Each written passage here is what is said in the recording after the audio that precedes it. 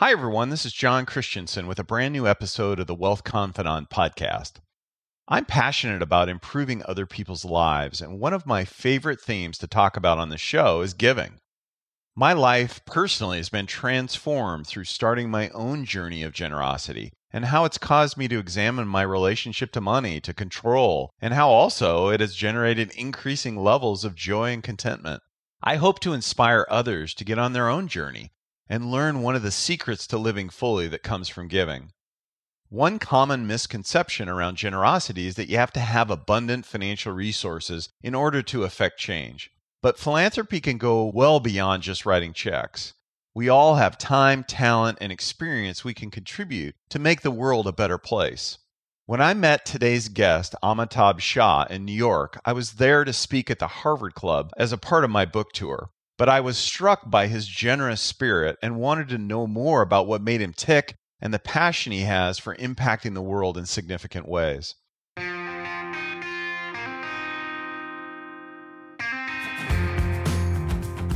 Amitabh completed his MBA at Yale and passed up a Wall Street offer in order to devote his time to helping others. He believes that young people have the power and determination it takes to make a positive impact.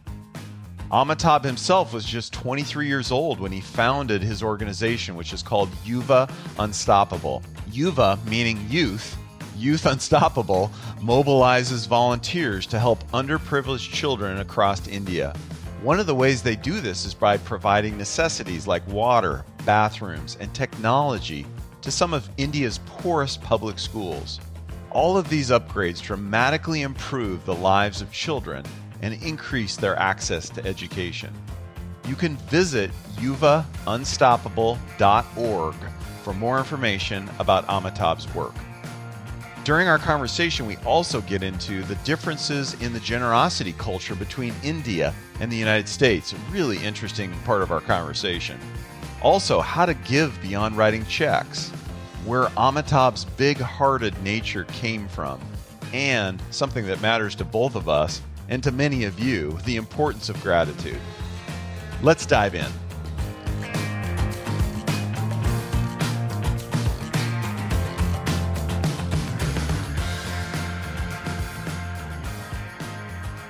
Hey, Amitabh.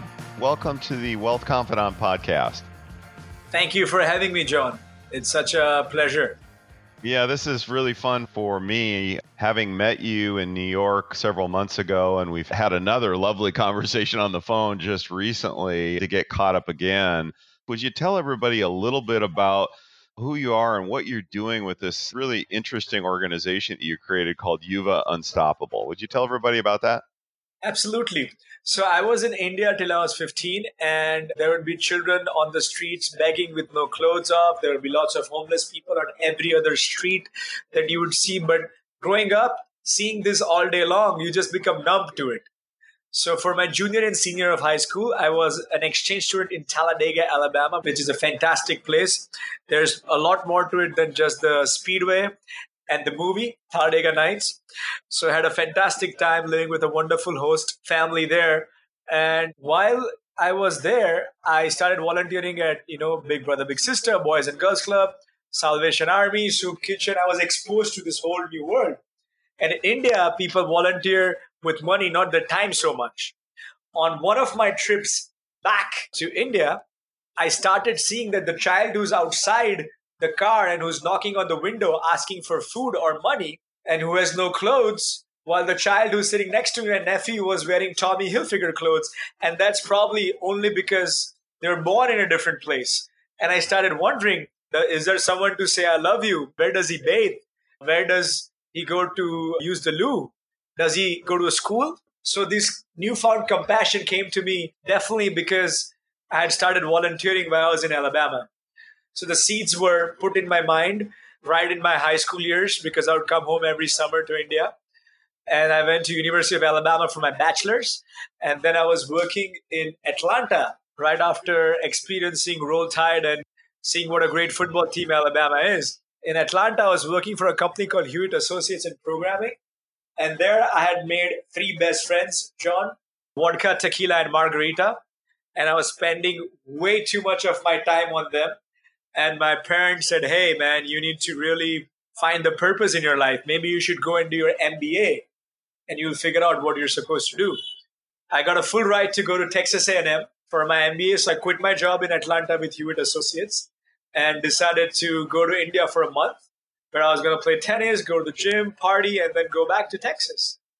And like I said, when I came here, I saw all these incredible opportunities all around me where I felt I could make a difference.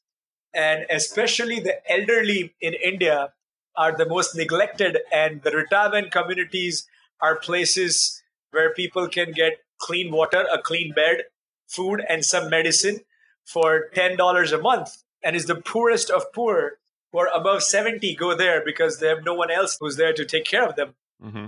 And I asked a couple of my friends to join me there and just volunteer. And 2 became 20, 20 became 50 in less than a week. And I was very clear that just like in the US, everybody here wanted a platform where they could go and volunteer, maybe for 2 hours a week.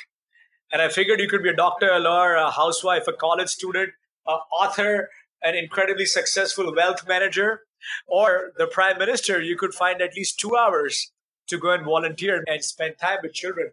So I remember talking to my dad, Dad, I'm not going back to the US. I'm going to start this volunteer movement. And it's called Yuva Unstoppable, which means the unstoppable youth. And India has got 770 million people below the age of 35. And we mobilized about 150,000 volunteers all over the country who were giving their time and talent. I decided to decline my offer at Texas A&M. I did, although, John, a couple of years after starting Yuva, I did go to Yale for my MBA because that was a promise who I made to my parents because my brother had gone to Harvard Business School and they were like, well, your brother's going to ride a Ferrari and you're going to have a bike and you're going to be a poor social worker and, no one's going to want to marry you. I'm married to Mrs. India now. That's a whole different story. But the bottom line is I declined a Wall Street offer right after Yale in 2008 and came back to work on the real streets with Yuva Unstoppable, and hence the volunteer movement, and hence we started upgrading bathrooms, water, and technology in schools. And there's no looking back, my friend. In a lot of the schools in India, for about 400 children, there is just one bathroom, and it will not be clean at all. The dishwashing, drinking, and the hand washing areas would just be a one faucet of water, so it's extremely unhygienic. A lot of kids fall sick. They will not drink water because if they drink water, they have to use the loo. If they use the loo, they fall sick. So they fall in this vicious circle. The attendance goes down, and hence the learning outcomes go down as well. So we basically upgrade the poorest of poor public schools, which are different than the public school I went to in Alabama, Talladega High School. So we upgrade them to UNICEF levels where for every 40 kids we'll have a faucet of water. For every 40 kids we'll have a separate bathroom, separate bathrooms for boys and girls, separate the dishwashing, drinking, and the hand washing areas. And we have put in Google Smart Classrooms in the schools so that children learn through technology. Just how we learned about George Washington and trigonometry in a textbook, the entire curriculum's turned into animation and audio visuals. So the learning outcomes, especially in STEM, goes up as well. And we have now done about 1,000 schools and 500,000 children across 40 cities in 14 states. And it's a blast. That is just a massive statistic of the number of communities and children that you've helped. Yeah.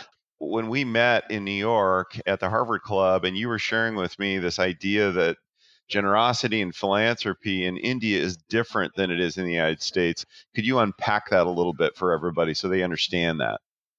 That's a great question, John. See, I give a lot of talks all over the US, and in any room, I ask a question that how many of you here volunteered when you were in first grade or second grade or, in your junior high? And 100% of the people raise their hands. Because the seed of kindness of going to soup kitchen or maybe Boys and Girls Club or the Salvation Army or volunteering, every single person does it. John, did you volunteer when you were in junior high or high school? I did. That is the main distinction, that from a young age, people in the US volunteer and give their time. And I truly believe that whatever you do, for a long period of time, it becomes a habit. And that's why I think that compassion and kindness has become a habit in most Americans. While in India, giving your time is, be it going at old age homes or orphanages or going to the inner city schools, that doesn't happen that often, especially in the urban parts of the country, especially in high school. That just hasn't been happening much at all. People volunteer maybe with some fundraisers or their time with fundraisers or raising money from their friends and family when they're younger, when they're in high school. But giving your time doesn't happen that much. So I think that is the main difference. Although I must say, recently, in the last 5 years or so, there's a lot more opportunity where in high school, your junior and senior year in India, you have to mandatorily volunteer for 30 hours and you get class credit for doing it, which I think is fantastic. But that still happens in very elite schools. So I think giving your time is what we need a lot more of in India. And that's exactly what we were doing with You Are Unstoppable. We would ask children from junior high all the way to 18 years of age to simply give 2 hours a week of their time. And they could teach maths, English, dance, music, science to the kids in the inner cities. And we saw IIM Ahmedabad, which is the Harvard of India, did a case study and found out that people who are volunteering for 2 hours a week for about a year, their confidence went up by 50% and their integrity and ethics went up by 40%. It benefits the volunteer a lot more, I truly believe, than any beneficiary. The volunteer himself is a beneficiary. And I think this is something that America should be proud of the culture of giving time. John, where did you volunteer, if you don't mind me asking you? I was thinking about this. I was in, if you can believe this, I was on this unicycle team, which is kind of a funny thing to do in junior high. But a buddy of mine rode a unicycle, and I really wanted a unicycle with him, and so I taught myself how to do it in my garage painstakingly for a while, and then we would dress up as clowns and do this thing at these nursing homes for older people just as a way to entertain them. So I was kind of, when you were telling that story, I was sitting there going, oh my word, I could, and that's almost embarrassing to say, but, there's no pictures coming out for this, by the way. There's zero pictures coming out for this. But nonetheless, yeah, that was a part of my younger years. And I can remember the satisfaction of those older people and having, some time to enjoy that with us. And so that is a really cool thing. So thanks for bringing that memory up for me. Don't you think you're doing some of that even now?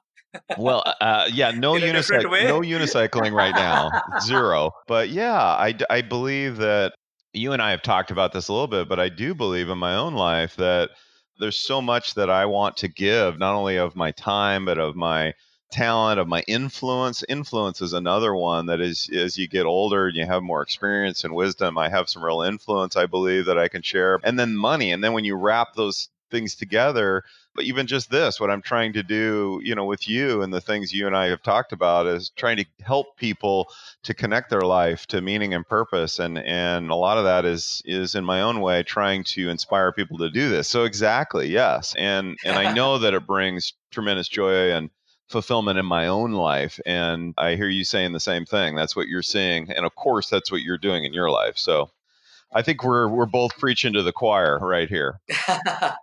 Yes. But you were giving us, a lot of great information about You've Unstoppable, about the schools and the things you had changed to this point. There was a certain number of schools you fixed and improved. And then what's the goal for the organization? And what's the vision really for this organization? If we were 5 or 10 years down the road, what would you hope you have accomplished in India?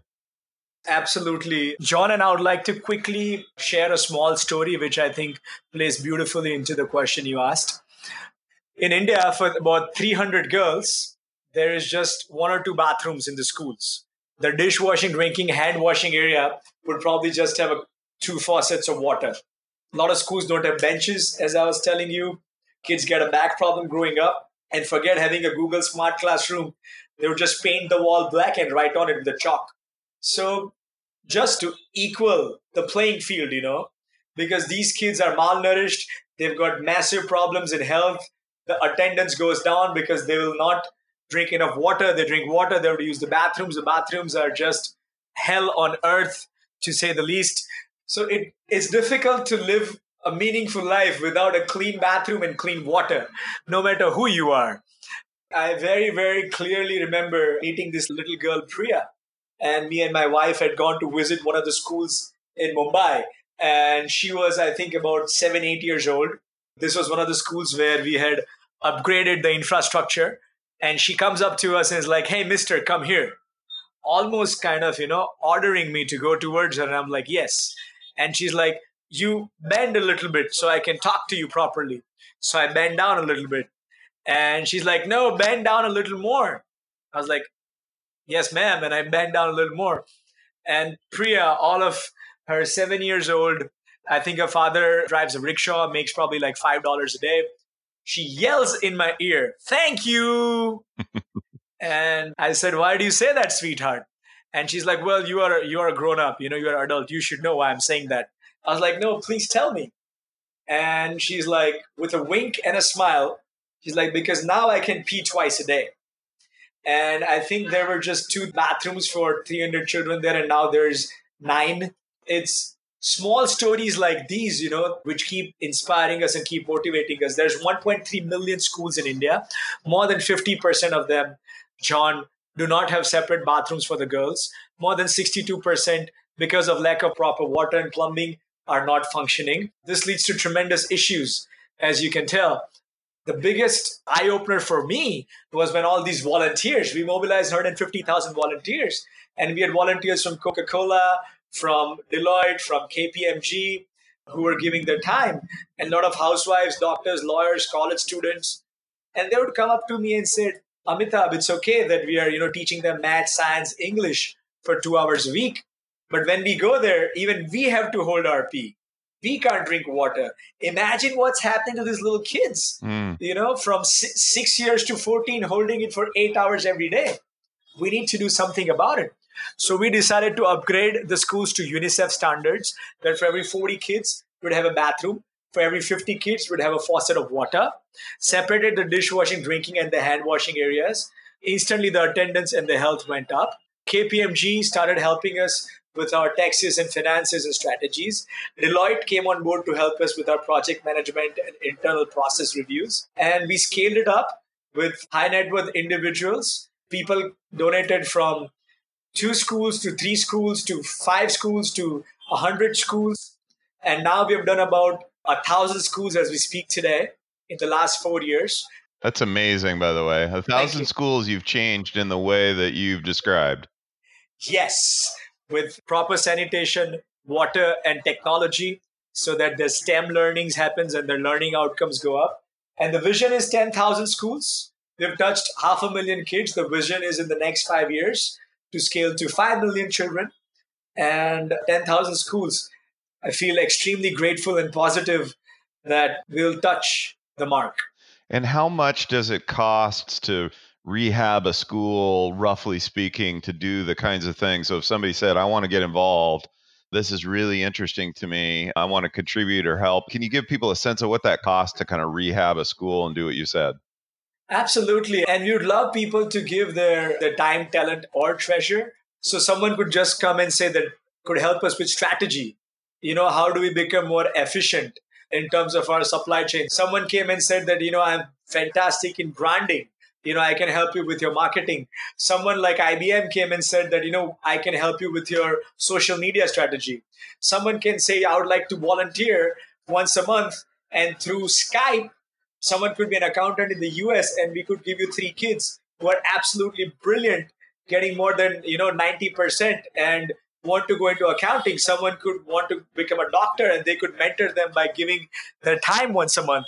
Or it's just $10,000 to transform lives of about 300 children, 300 to 400 children who are in one school. And every year there'll be 100 more children who come to that school. And once you upgrade it, we ensure that we do enough behavioral training and sustainability training so that the school stay that way for 5 years. So in a sense, you're helping close to 800 to 1,000 kids to get more hope, more dignity, and come on a level playing ground where they could become a doctor, a lawyer, businessman, something special for as little as $10,000 for one school. Wow, that's just kind of amazing, really, to think the leverage that's there. Where did this come from? This value system that you have, this all these things that you're doing in your life. I think, and this is going to probably make all your listeners chuckle, but I think it comes from down south. It comes from Alabama, Roll Tide, because I lived in India till I was 15. And for my junior and senior year of high school, I went to Talladega, Alabama. But I went from a city of 6 million to, I think, when I had gone there, I think maybe it was 60,000 at that time. So there was a huge difference. But like I said, I saw the people were so kind there, and I was going to the First Baptist Church with my host family. I was an exchange student, and I saw everyone at the church was giving their time in one way or the other, either by feeding the hungry or helping the homeless, building homes for them, and all kinds of different volunteer activities. Now, when I was in India till I was 15, I had seen children on the streets naked begging.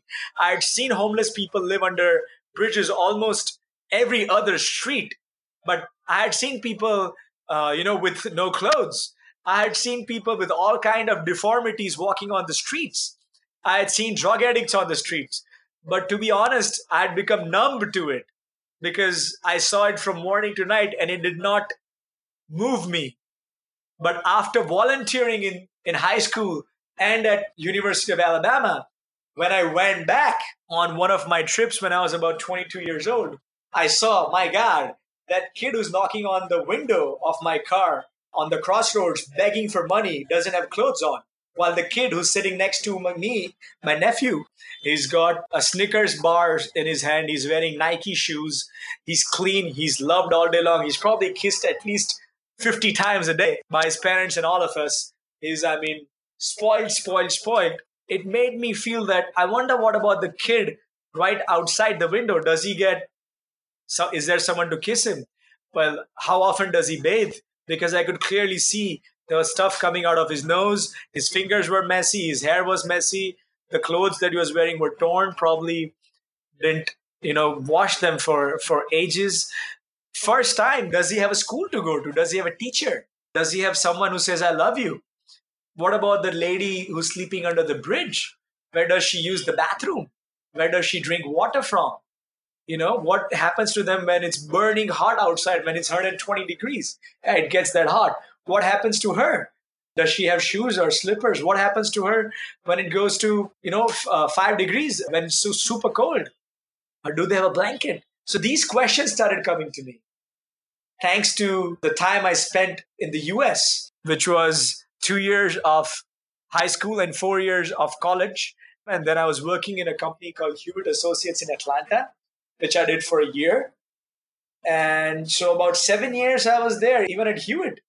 Every week, we would, for a couple of hours, get kids from the inner city schools and we would read to them stories about self-belief, stories about gratitude, stories about compassion. We would teach them maths.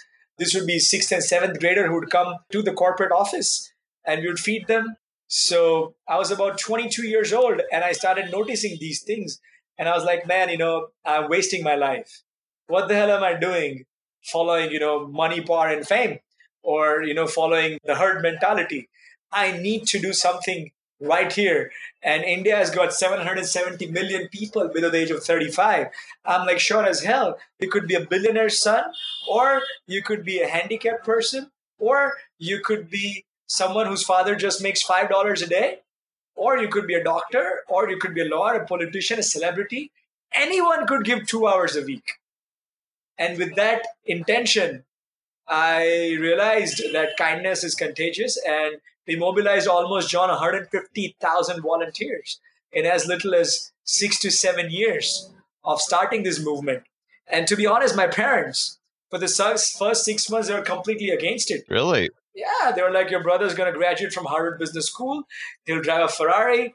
You're going to make no money. You will probably ride a bicycle. And I was like, perfect. I'll have a bike. I'll be fit and healthy.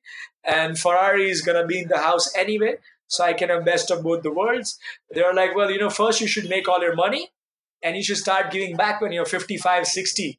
That's a really interesting statement you just made because I hear that somewhat frequently from people that that's the formula. That's the formula that I think our culture, and it's just not India, I think it's in the US too, even though there is maybe a culture of philanthropy at some level or an undercurrent, I believe there is a go make your money and then live a life of purpose. Go make money and then decide what you're going to do about it. You bucked that trend and you said, I'm going to take a different path. Absolutely. I remember every day for the first 6 months, my family had friends. So we would have like, they would have me talk to the CEO of Microsoft in India. They would call very wealthy builder who would be a family friend. And every night I remember these different people coming and speaking to me and telling me, hey, buddy, you need to kind of first take care of yourself financially, build a strong career. And this can always happen on the side later on. And I was very clear that even after 2 years of starting this, I went to Yale for my MBA from 2006 to 2008. And I had an offer to work on Wall Street with JP Morgan. But I was very clear that I want to go back and work on the real streets because I value my time. I feel my time is priceless. And why would I spend a second doing something which I did not enjoy, which would not serve, which was not the purpose of my life? I had this great clarity around the age of 22 that, the greatest joy I was getting in my life was not by money, power, or fame, but was doing good for someone. Be it they gave their money or be it they gave their time, whenever they were simply giving, that's what made me the happiest. And I wanted to make a platform for lots of people to join in and serve. What would you say to somebody who's maybe where you were earlier in their life and they are just now starting to sort out career and giving and balance and all these, because these are complicated things. These aren't things that are easy to handle. And I don't hear you saying everybody needs to go do what you did. I don't hear you saying that. But I do clearly hear you say that at some point in your life, you had this, what a friend of mine refers to as your can't not do. This is something you had to go do. You were going to go do this. And not everybody has that calling, if you will. But I do believe there are people that have clearer callings in their life that they either ignore or they just choose not to look at for whatever reason. But what encouragement would you give to maybe people that are in that front end of their career, or maybe they're in their career and they're just stuck? Do you have any thoughts as to if they see something that's meaningful to them, how did you actually make that step? Because gravity almost keeps you from making those steps. Financial security keeps you from taking those steps in a lot of cases. So can you give any perspective there? Yeah, and John, you put it very well. We need all kinds of people. We need people who are going to devote their life to not for profit. We need doctors. We need lawyers. We need incredibly brilliant authors like you who can teach people how to live a more meaningful life. We need philanthropists. We need politicians. And I think each one plays their role. But I think just because we are born as a human being, at the end of the day, each one of us, if you ask the question why enough time, then why do you do this? The answer is going to be for happiness. People say, well, why do you want to go to study at Ivy League? First, so that I feel happy that I get the best education. Well, what are you going to do with the best education? Well, I'll probably get a great job or start a great business. What will you do with that? Well, I'll be able to make a lot of money. Well, what are you going to be a lot of money? I'll have some of the best things that the money can buy. Why? Happiness. What will you do when you get the best things that the money can buy? So again, the answer is going to be for happiness. So everything we do, I feel as a human being, we are seeking happiness, right? Even people of faith, if you ask them, why do they go to church or a place of worship, where are they going? And it is to get that fulfillment and joy and happiness. And I truly believe that for a constant state of happiness, I think living is giving. No matter what culture, what religion do you follow, I think just because we are born as a human being, I think the universe made a simple law that living is giving, and if you do that, and when I say living is giving, John, I'm not talking about just writing checks. because I've seen some of the biggest billionaires who are writing checks left, right, and center, but who are highly depressed. I'm sure you've met some of them as well who would write tons and tons of checks but aren't happy in their life. I'm talking about Hmm. giving your time as well. I think that is a lot more important. Sharing your gifts, sharing your thoughts, sharing your ideas, encouraging others. I think that is equally important. And I think that helps you when you start volunteering. It helps you, um, become a better leader, communicate better. If you're volunteering with children, it helps you, gives you management skills because you'll probably be working with other volunteers who you are leading. Raising funds for not-for-profits is not too far away from raising funds for your own business. So it just helps you in your other skills. So I'm saying simply give a portion of your time and it'll lead to a happier, richer, more compassionate life, no matter what it is that you're doing. Amen to that. That's All all. of that. That's All all. that. That's all. All of that. Yeah, boy, you're preaching it. So you won this thing called the Ellis Island Award, which is no small feat and is a really big deal. Can you tell everybody a little bit more about that award? Because that's just a really, really cool thing. I think it was a wonderful blessing from the universe. So, Alice Island Award is one of the highest humanitarian awards given to American citizens. It is one of the few awards that goes in the congressional records. It is recognized by the House of Senate and House of Representatives. It is given at the Statue of Liberty, and it is given for humanitarian efforts.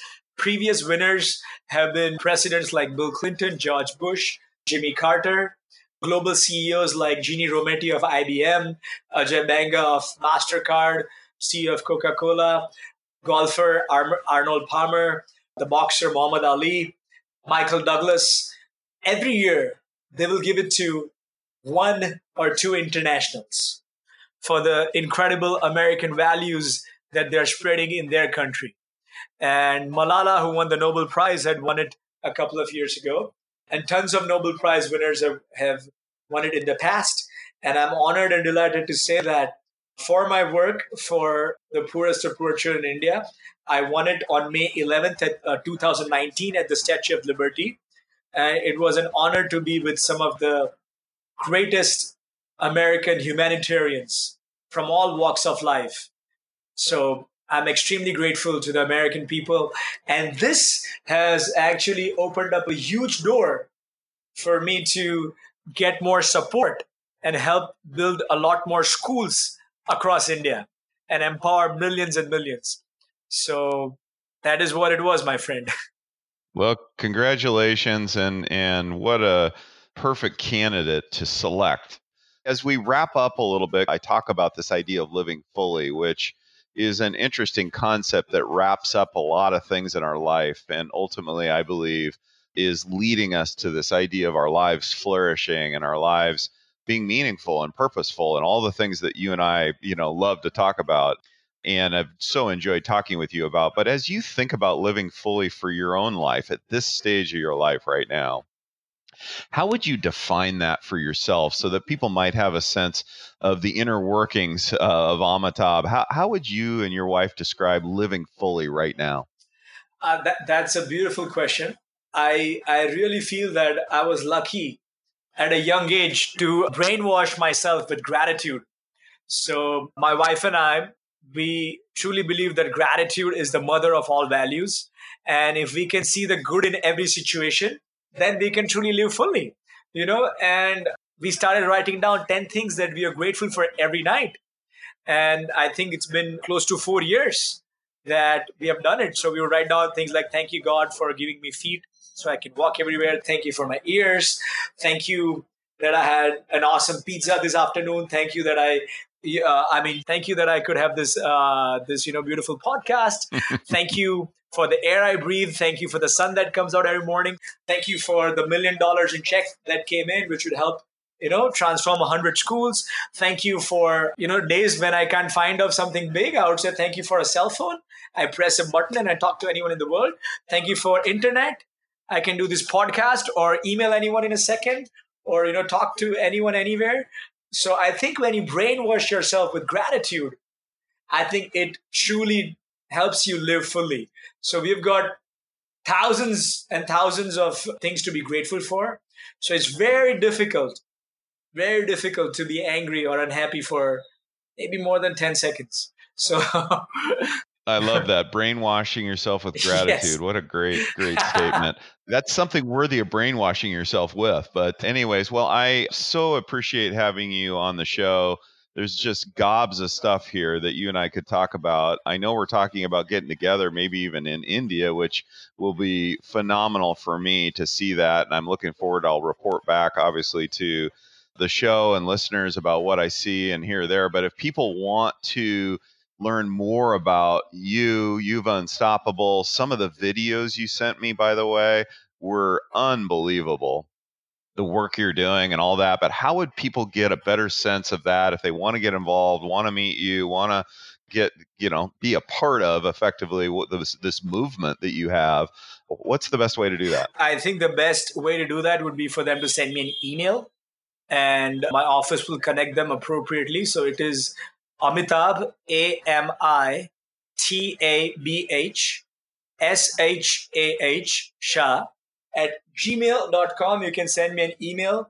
And absolutely, John, I think having someone like you come and share the wisdom from your book to the high net worth individuals in India, teaching them how to give in a better way, teaching them how to be happier in life, teaching them how to have a better work life balance. We invite you. I think it is going to be one of the most adventurous, meaningful, and fun trips of your life. So would love to have you invite your wife, join us and spread the wisdom of your book. And everyone listening to this, make sure you get the book. Well, thank you. Awfully nice. Thanks again, Amitabh, for joining me on the show. It's just been a real pleasure. It's been an honor. Thank you so much, John. Lots of love.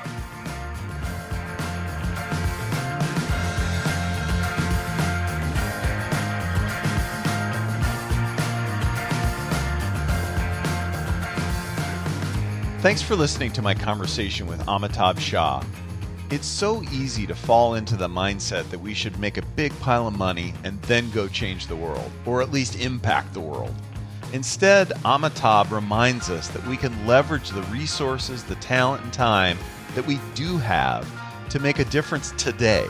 And even if that's just in small, incremental investments of our time and our resources, and in a lot of cases, that's where it starts.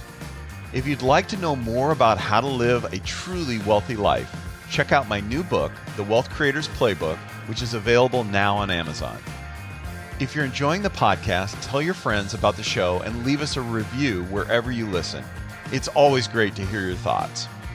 You can also reach me with questions and comments through social media at JC Christensen or over email at john@jcchristensen.com.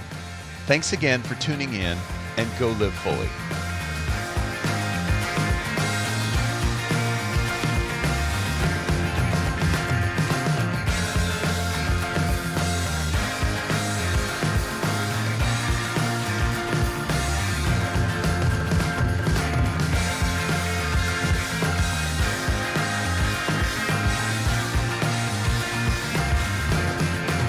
Wealth Confidant is produced by Anna McLean and Target Marketing Digital. Our theme song is Day Is Gonna Come by Royal Deluxe.